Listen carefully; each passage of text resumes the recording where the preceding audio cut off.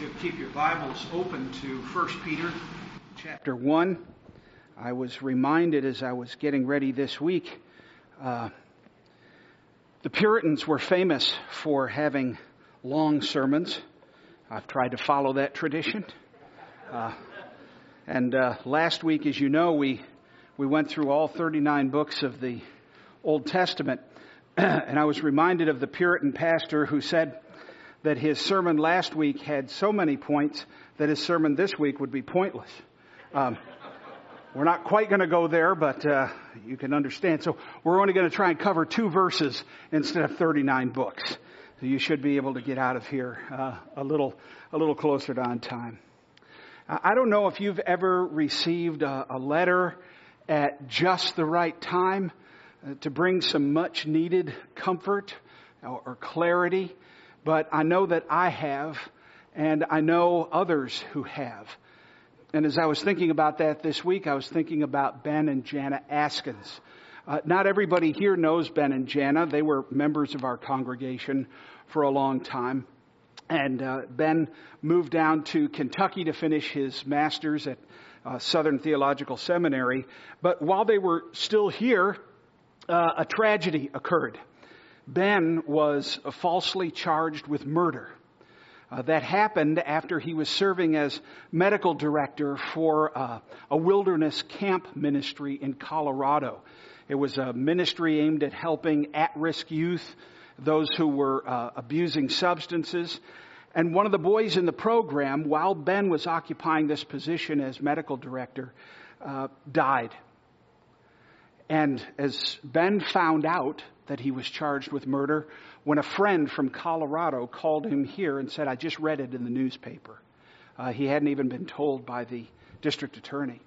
As you can well imagine, as a young couple, this was an extraordinary time of stress and difficulty. Only a few months earlier, Ben's father had passed away unexpectedly. And so he was really under the gun. I can't really imagine what a harrowing experience that was to be in. And then after several months of going back out to Colorado and coming back here and going through all sorts of things, agonizing months, they received the news that the charges, which really should never have been filed at all, were dropped. I can only begin to imagine, secondly then, what the sense of relief must have been for the two of them at that moment. What can it be to be up on charges for murder and then to falsely and then have those charges dismissed? Peter's first audience for this letter of 1 Peter is no doubt feeling extreme relief when they receive this letter from Peter and its contents. And that forms an awful lot of how you have to read this letter of Peter's and how you interpret it, especially if we're going to get out of it anything that we really need. And so to do that, I want to spend our time this morning considering, I'll tell you ahead, we want to look at 2 major governing ideas that pop up in the letter, and they're going to help us in our study all the way through. So these 2 ideas will form kind of a subtext for us, 2 major ideas, and then we're going to look just this morning out of the first 2 verses. That's as far as we're going to get this morning. We're going to look at 4 key concepts for believers that are contained in those first 2 verses. And it's evident from the first 2 verses that Peter's writing to people that are in some sort of distress. He addresses them in verse 1 as elect exiles. An interesting combination of words. That they are elect, in other words, they're God's people, but they're a people that are not at home. They're exiles. And that's got to be a horrible feeling. Now, I can't spend the time this morning to unpack the fullness of what Peter means when he refers to Christians here as elect. God willing, I'm going to focus on that a couple weeks down the road, and we'll just look at that doctrine of election as it appears in Scripture as a separate concept. But suffice it to say that when he refers to his readers as the elect here, he's using it as a synonym for the believer or a true Christian. A true Christian in the biblical sense of having been born again by the Spirit of God. Because the Bible only knows of that kind of Christian. Doesn't know of a Christian who simply is a member of a religious group. It only knows of Christians who have been truly born again by the Spirit. Those that are trusting in the death of Jesus on the cross as Him substituting for the death that they deserved, so that they might have the blessings that He deserved. That's what salvation's all about. God pouring out His wrath on Jesus so that those who put their faith in Him might have the blessings that should have been poured out on Christ applied to us. This is what saving faith is. It's not mere knowledge, not even mere theological knowledge that Jesus is God. That's true. You have to know that. And that there's a Trinity of Father, Son, and Holy Spirit. That's true. Or you can even know what the gospel is, that the gospel's the good news of Jesus dying in the place of sinners. We can know that intellectually, and we can even know that somebody has to have faith in Christ and His atoning work. But that much, the book of James tells us, the demons know. They know those facts. Matter of fact, in James 2:19, he says, you believe that God is one. Well, you do well. Even the demons believe that, and they shudder.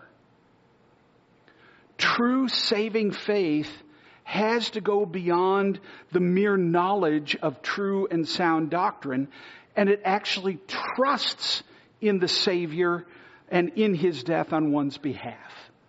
And so I can ask you, have you personally trusted Him as your substitute? Are you resting your entire hope of salvation on Jesus and not on any goodness or anything in yourself? That's a vital question for each of us to ask. We all have to rest all of our hope on His person and His work, and especially His atoning work at Calvary. True Christians, when it's really looked at, have abandoned all other hope of being acceptable to God through religion or self-effort or anything else, and have cast themselves upon His mercy. In Romans 4, Paul reminds us, it is to the one who does not work, doesn't try to justify himself by his works, but believes in Him who justifies the ungodly, his faith is counted as righteousness. That's how we come to be saved by Christ. So I want to go back to this first framing thought that we have in the opening verse here. Peter, an apostle of Jesus Christ, to those who are elect exiles of the dispersion in Pontus, Galatia, Cappadocia, Asia, and Bithynia. Now the question that would immediately come to mind as you're reading a passage like this, at least it should come to mind if you're reading and trying to really understand what the text says, is whether or not Peter's use of that word exile is meant to be figurative or literal. And it wouldn't be an unreasonable conclusion to say that it's figurative. You think of a passage like Hebrews 11.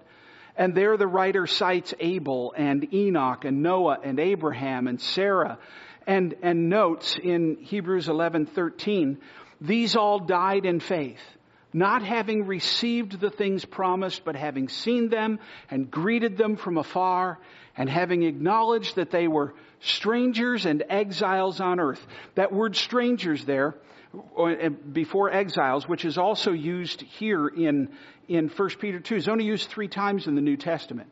Twice in 1 Peter and this passage in Hebrews. And each time it means foreigner. Somebody who's really in a place where it's not of their birth. It's not where they belong. It's not where they grew up. For people who speak thus, like those who came before, they make it clear that they're seeking a homeland.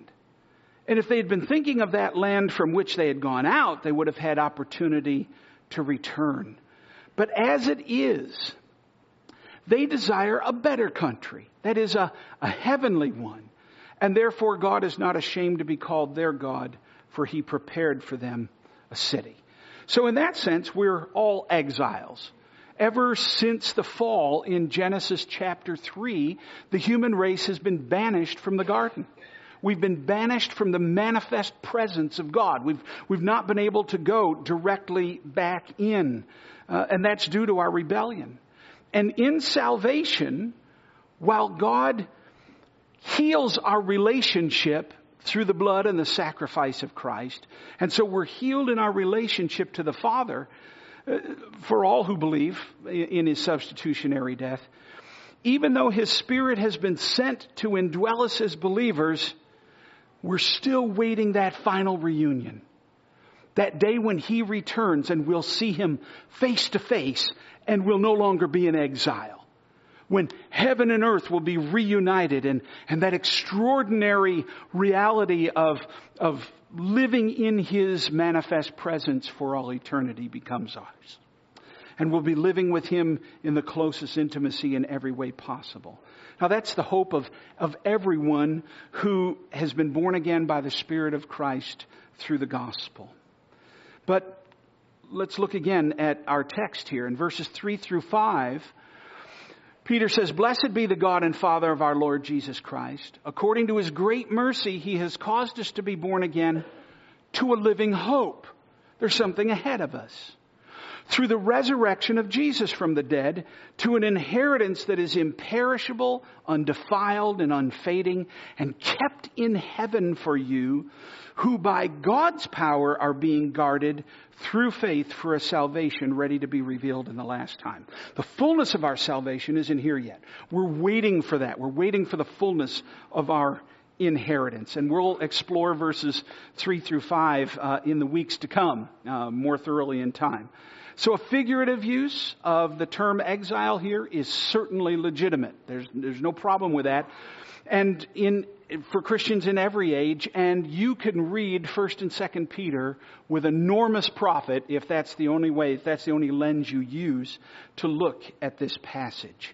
For the home we all share is meant to be part of our self-identity, that we're not quite where we want to be, where our hearts yearn to be in the presence of God. But I want to suggest to you that I think Peter is in fact being far more literal here than sometimes is accounted for. And it's why this letter is going to be increasingly useful for us as we examine our place in time and history as we look ahead, especially in North America today, in the United States of America today. Now I say that because we've got a big debt to owe to some modern scholarship and discoveries about the part of the world that Peter says he's writing to. It opens up some very interesting facts. We know, for instance, just to keep this in the back of your mind, that Peter was martyred in Rome sometime in the mid-60s, during the reign of Emperor Nero. So these letters had to be written before that time. But second, from the text, we know that Peter writes to a people who are scattered throughout, and he says this in verse 1, Pontus, Galatia, Cappadocia, Asia, and Bithynia. Now that's an area, and I'm going to show you here. You can see these. This would be called modern Turkey. And he's writing to Galatia, Bithynia, Asia, Cappadocia, and Pontus. It's a huge geographical area. It's an area of northern Turkey, modern Turkey, that spans about 129,000 square miles. He's not writing to an individual church the way Paul is often writing to a specific church, but he's writing to people in this vast region. As a comparison, like I said, this is an area of about 129,000 square miles. California is about 159,000 square miles. So almost the size of California.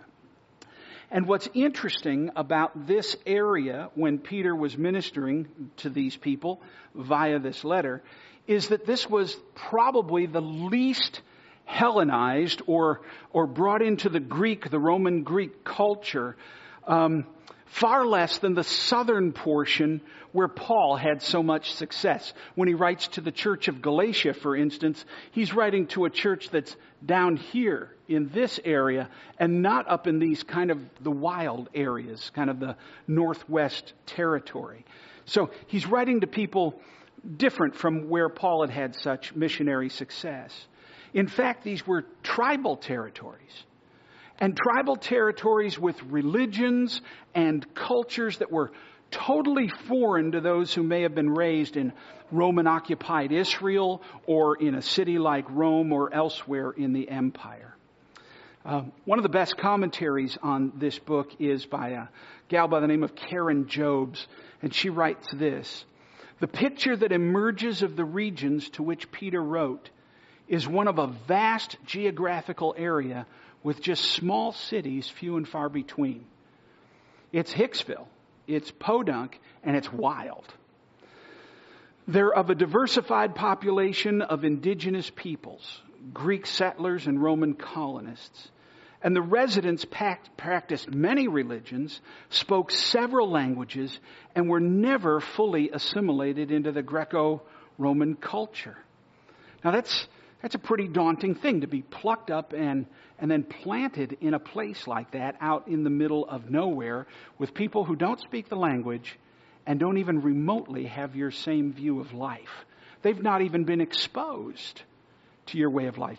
Most of these people had never been exposed to Judaism, and certainly they had never been exposed to Christianity, with very few exceptions.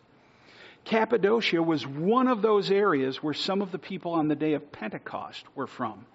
And no doubt some of them were converted and carried the gospel back, but you're talking about a drop in an ocean. And this colonization that's happened here, it was the habit of Roman emperors to bring their culture to areas by means of colonization and transplanting. They would transplant Romanized people into these new regions. And they would do it in about groups of 300. Just a small group. You can imagine sending a group of 300 people to the village of Victor. But Victor is totally separated from the city of Rochester, just off in the mountains someplace by itself. And these colonists were people that were poor and disenfranchised, or freed slaves, or undesirables due to ethnicity, things of that nature.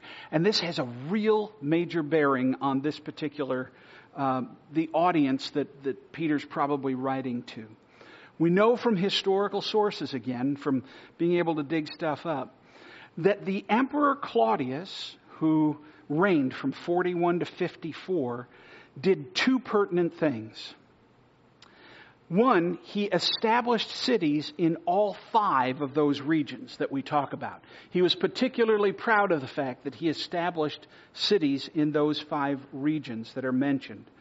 But secondly, we know that Claudius tolerated the Jews only as long as they avoided 3 things.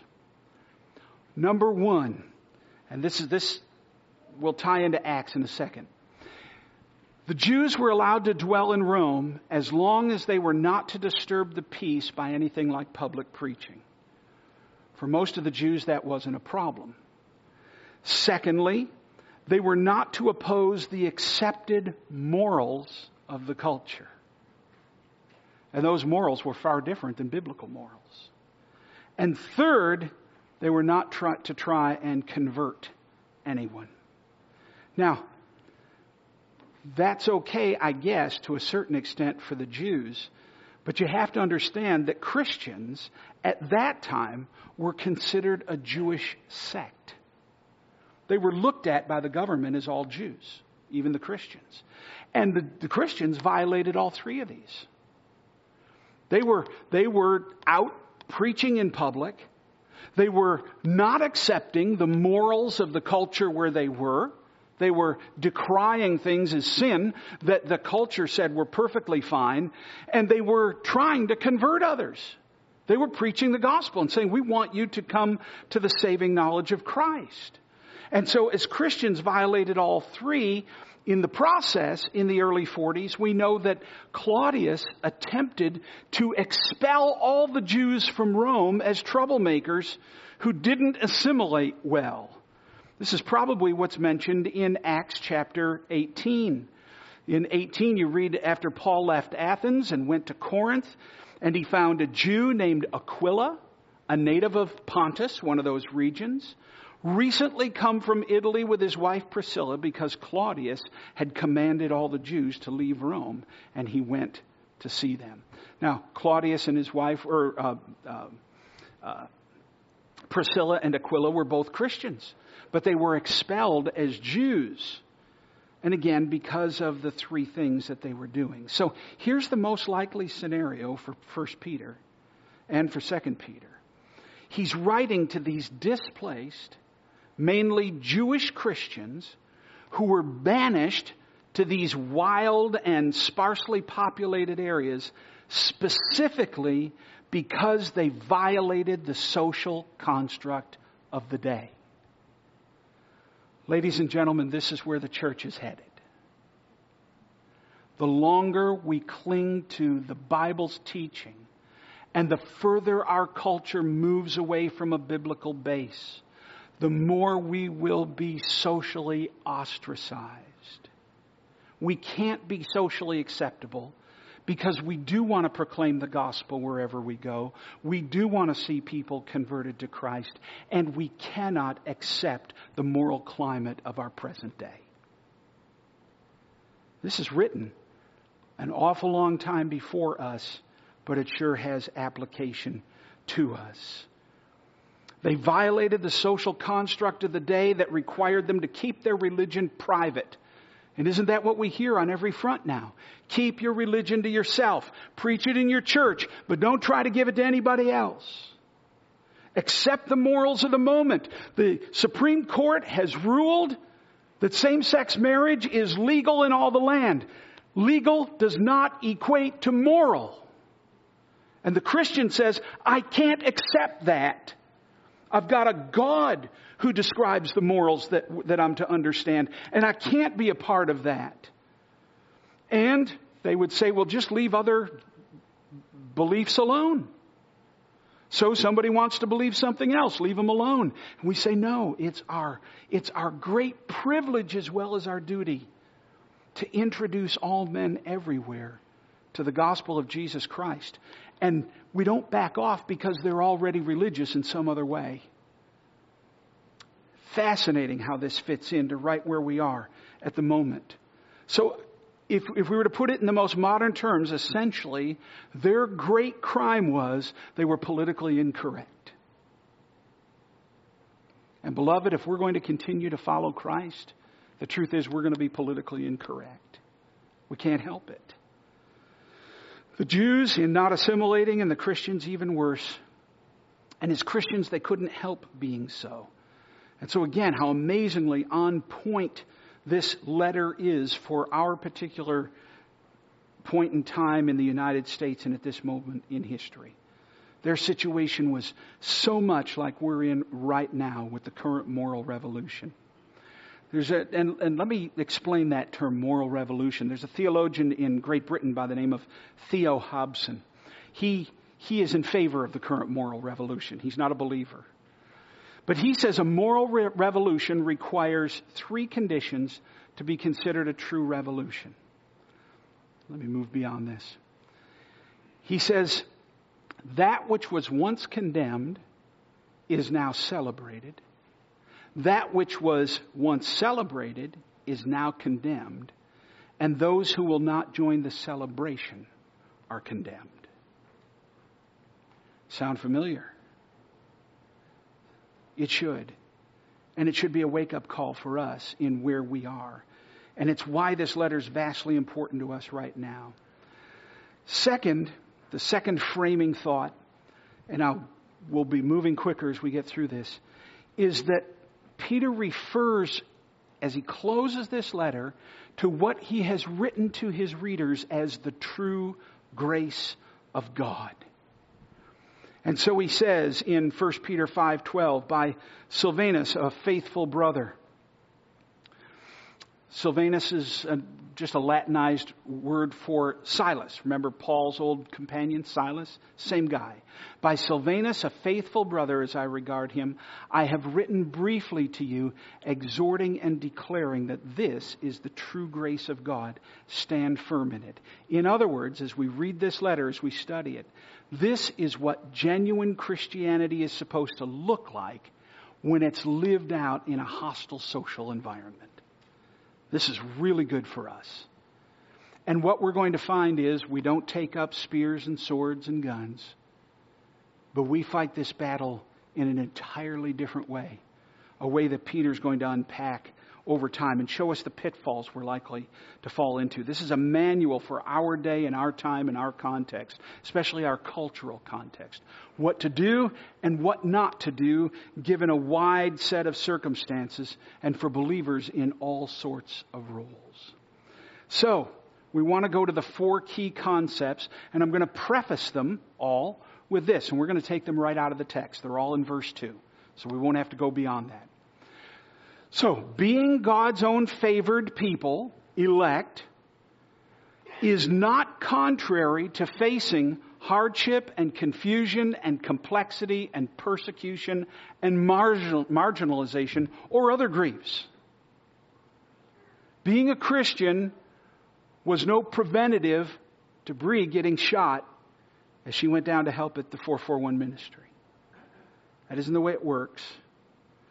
And this is because our circumstances are, A, look at how he frames it, elect according to the foreknowledge of God the Father. Christians are this strange combination of both elect and exiles at the same time.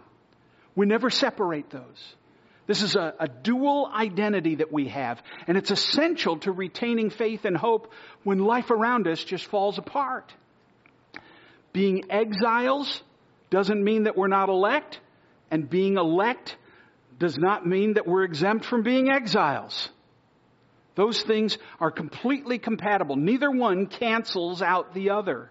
Not only don't they cancel each other out, in Peter's mind, they're compatible. They're complementary. They actually work together synergistically for the believer.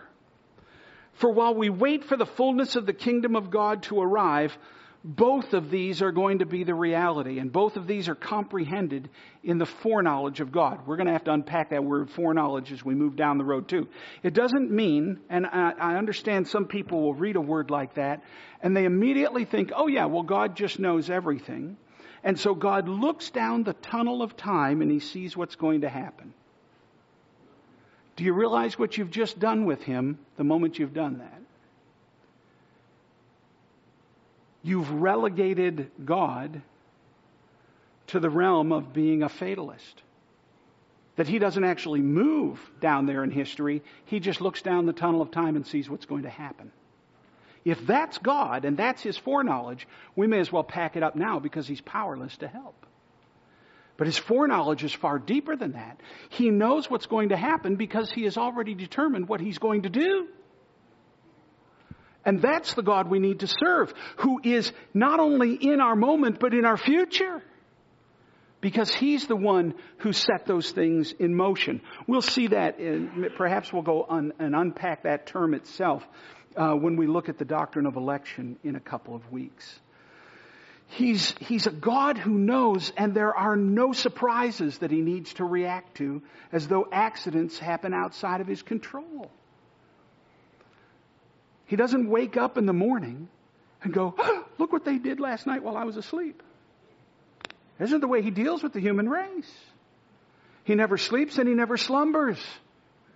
And he, by this same word, foreknowledge, we find out in the book of Acts, it was the determinate foreknowledge of God. It is his setting in motion his eternal plan, and that's how he knows. These people are both elect and exiles through the foreknowledge of God the Father. You get that? Both equally ordained by God. Our exile is as much the stuff of His divine administration as that of our election and our sanctification. They can't be unwound from each other. It's a stunning reality. And it should give us great hope and comfort when we're in the midst of a society that is just unraveling at every corner. Coming apart at the seams. God isn't shocked, and He doesn't have to. This is the difference between human beings and God.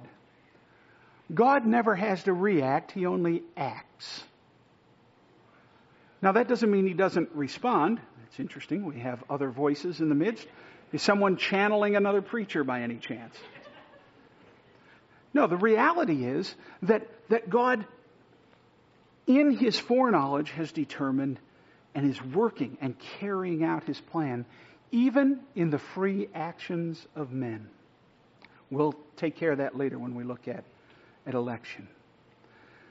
Secondly, being God's own favored people is not contrary to facing hardship, confusion, complexity, persecution, marginalization, or other griefs, because our circumstances are also in the sanctification of the Spirit. What's his first phrase?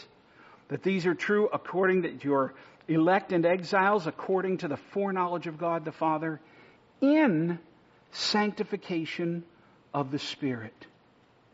Taking all these things together, then, we're to view our trials and tribulations as designed to be part of the Spirit's work in sanctifying us, in bringing us increasingly to bear the image of Christ's character in all of life.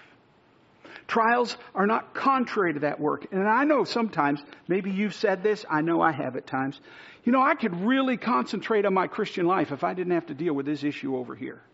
No. It is dealing with that issue in Christ that's part of growing in your Christian life. You don't separate those things. You see that in the foreknowledge of God, they're woven inextricably together. I could be a better Christian if I didn't have her as a wife. Lie. I could be a better Christian if I didn't have him as a husband. Lie. I could be a better Christian if I didn't live in this neighborhood. Lie. I'd be a better Christian if I had a better job. Lie. Through His foreknowledge, you are in your exilic state as an elect individual so that you might be sanctified there. Don't run from the trial.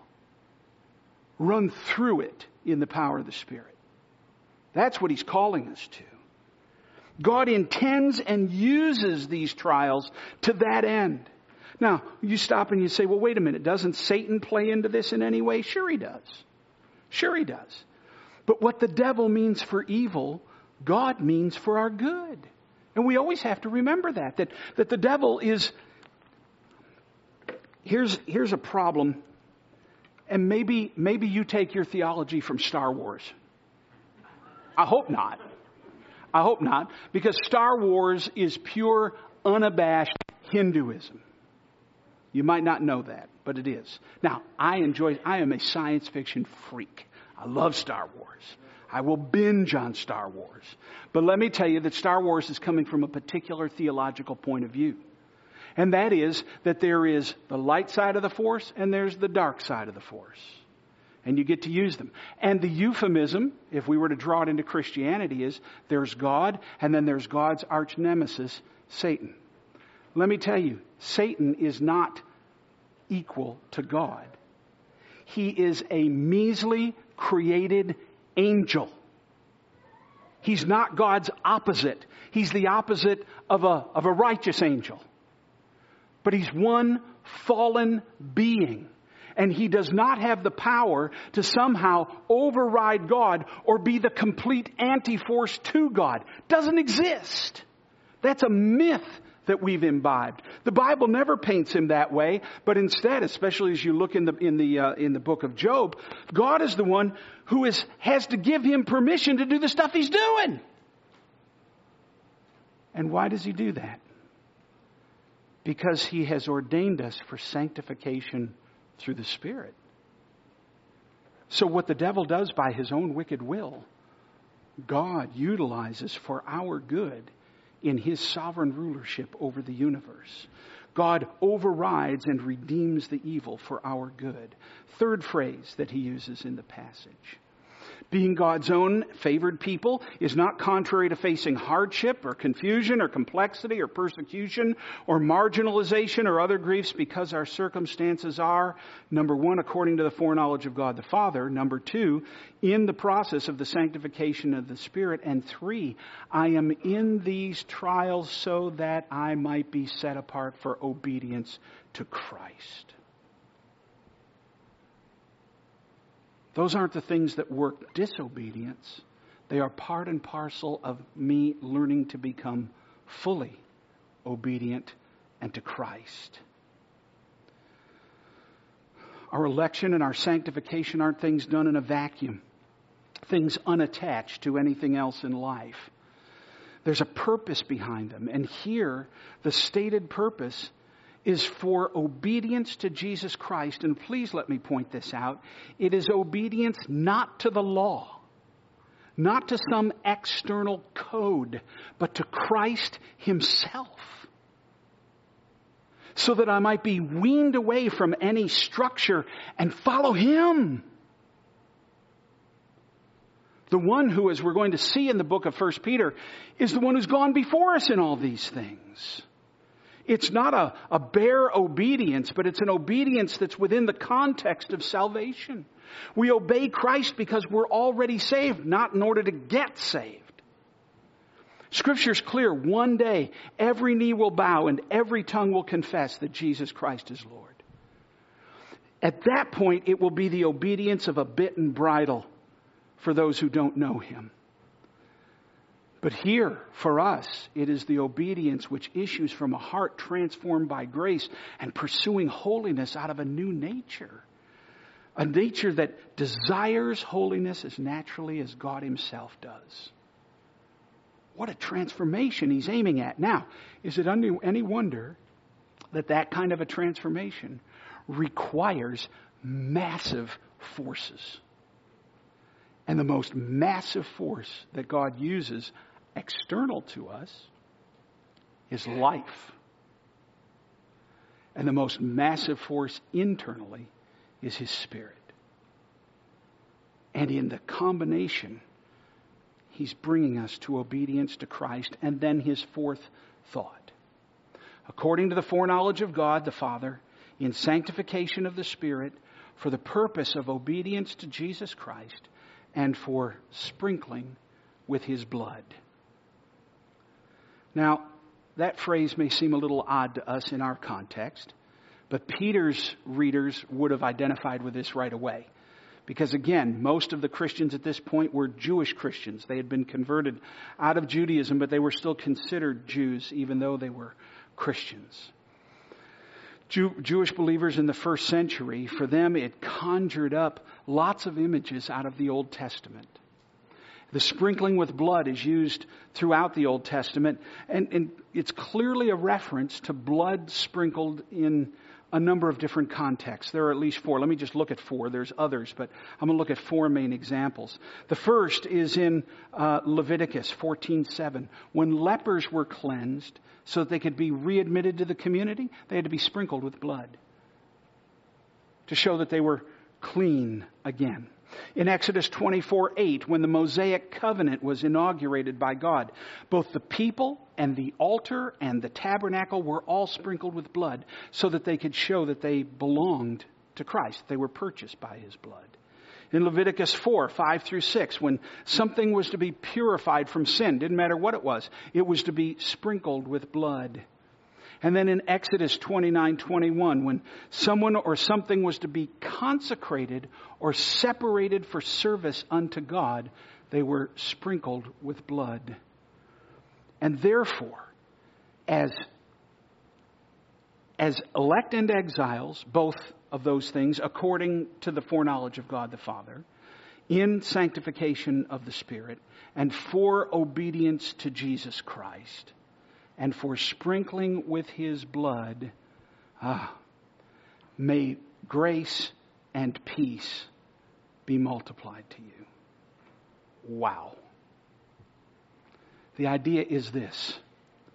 As you explore the grace of God in your salvation in deeper and deeper ways, as you see this starting with God and His eternal foreknowledge, electing you, choosing you, bringing you to Himself, so that you might be separated from the world in that sanctification of the Spirit, and so that you are made one who obeys Christ as Lord above every other authority, and sprinkled with His blood, consecrated to Him. As you ponder that in deeper and deeper ways, so may the peace that you experience from that exploration increase accordingly. That's his point. In fact, it's the natural consequence of such exploration. One of the things that tends to throw us in life when we run into trials and tribulations is that we don't think deeply enough about how God is working in our salvation and sanctification and where He wants to bring us to. We kind of separate between that and the events of life, and in the process we lose hope. We don't see Him as working in and through these things for our good. And so we begin to look in an entirely different way. Need more peace? Understand the grace of God toward you and what it means more and more. The more you understand the depths and the extent to which God has to act in order to make you His own and to purify and to make you into the image of Christ, the more and more peace you have. So there's a summary. God, within His sovereign rights, chooses those for Himself upon whom He'll bestow eternal life in Jesus. And those on whom the Spirit of God will move to separate from the world unto Himself and begin the work of conforming them to the image of Christ. Those who would be given over to Christ Jesus as their Lord in direct contradiction to the rebellion that began back in the garden in humankind. Those who are sprinkled with the blood of Christ and are by that blood cleansed from their sin, made partakers of His new covenant, set apart from all creation and consecrated to and for Him. It's astounding. Christian, do you realize that that's what's going on in your life right now?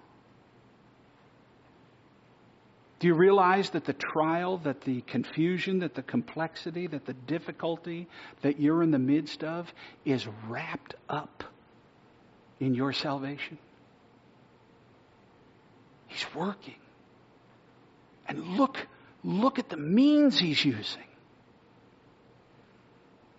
You can stop as a Christian today and say, look how God is using the Supreme Court to help sanctify me today. How He's using world events and global economies to make me His, so that I might follow Christ, and nothing that this world tries to dangle before me is what needs to be followed. So that I can walk in obedience to Him and be separated, consecrated to Him by His blood. Face your trials knowing that they are ordained by God, and so to be capitalized by us to those ends. Capitalized on. I don't know about you, but it is not my first impulse to capitalize on my trials. But this is the privilege He gives us, because this is what He's called us to in Himself. This, Peter writes to comfort his brothers and sisters in Christ who have been involuntarily submerged into a hostile culture, completely removed from anything they've ever known before. This is what the Holy Spirit wrote and preserved for us, who are now in the midst of a culture which functions on values that are completely hostile to biblical ones, and which will marginalize biblical Christians more and more in the coming days. That's not going to shift unless some extraordinary means of revival comes on the scene. in the very midst of this, we can have grace and peace, not only not diminished, but multiplied to us because of Christ. Dwell on the wonder of this kind of grace. And the more you do, the more peace you will have multiplied to you, regardless of your circumstances. Peter, an apostle of Jesus Christ, to those elect exiles of the dispersion in Pontus, Galatia, Cappadocia, Asia, Bithynia, New York, United States of America. According to the foreknowledge of God the Father, in the sanctification of the Spirit, for obedience to Jesus Christ, and for sprinkling with His blood, may grace and peace be multiplied to you. Let's pray. Father, we thank you that your word speaks so decisively and clearly at a time when it seems like everything around us is up for grabs. As though the nation we once knew no longer exists. As the country we once thought would protect our Christian and biblical values turns its back on us. And we, like Peter's friends here, find ourselves in an increasingly hostile culture. Help us to take advantage of our moment in time, of our place in history. Help us to seize upon the challenges that are in front of us and not view them as inevitable defeats, but just the opposite, as opportunities to deepen our sense of what it means to be yours through your unbelievable grace, bestowing the riches of Christ upon us. As we examine the reality of how you're transforming us from true children of darkness, where that was our character, to children of light. As you're working through all that takes inwardly, and as you're leading us to a whole new focus of fixing our eyes on Christ and following Him and nothing in this world. And as we contemplate the stunning reality of being consecrated to you, not by some religious ceremony, not by some earthly means, not by some mere religious decision, but by your sovereign hand applying to us the very blood of Christ that consecrates us wholly to yourself. Oh, Father, may we muse on, think about, delve into, ruminate, consider, meditate on the wonders of those things, that our peace may be preserved as we move forward in our time and in our place. And we give you praise for that in the name of Christ our Savior. Amen. Amen. Here below,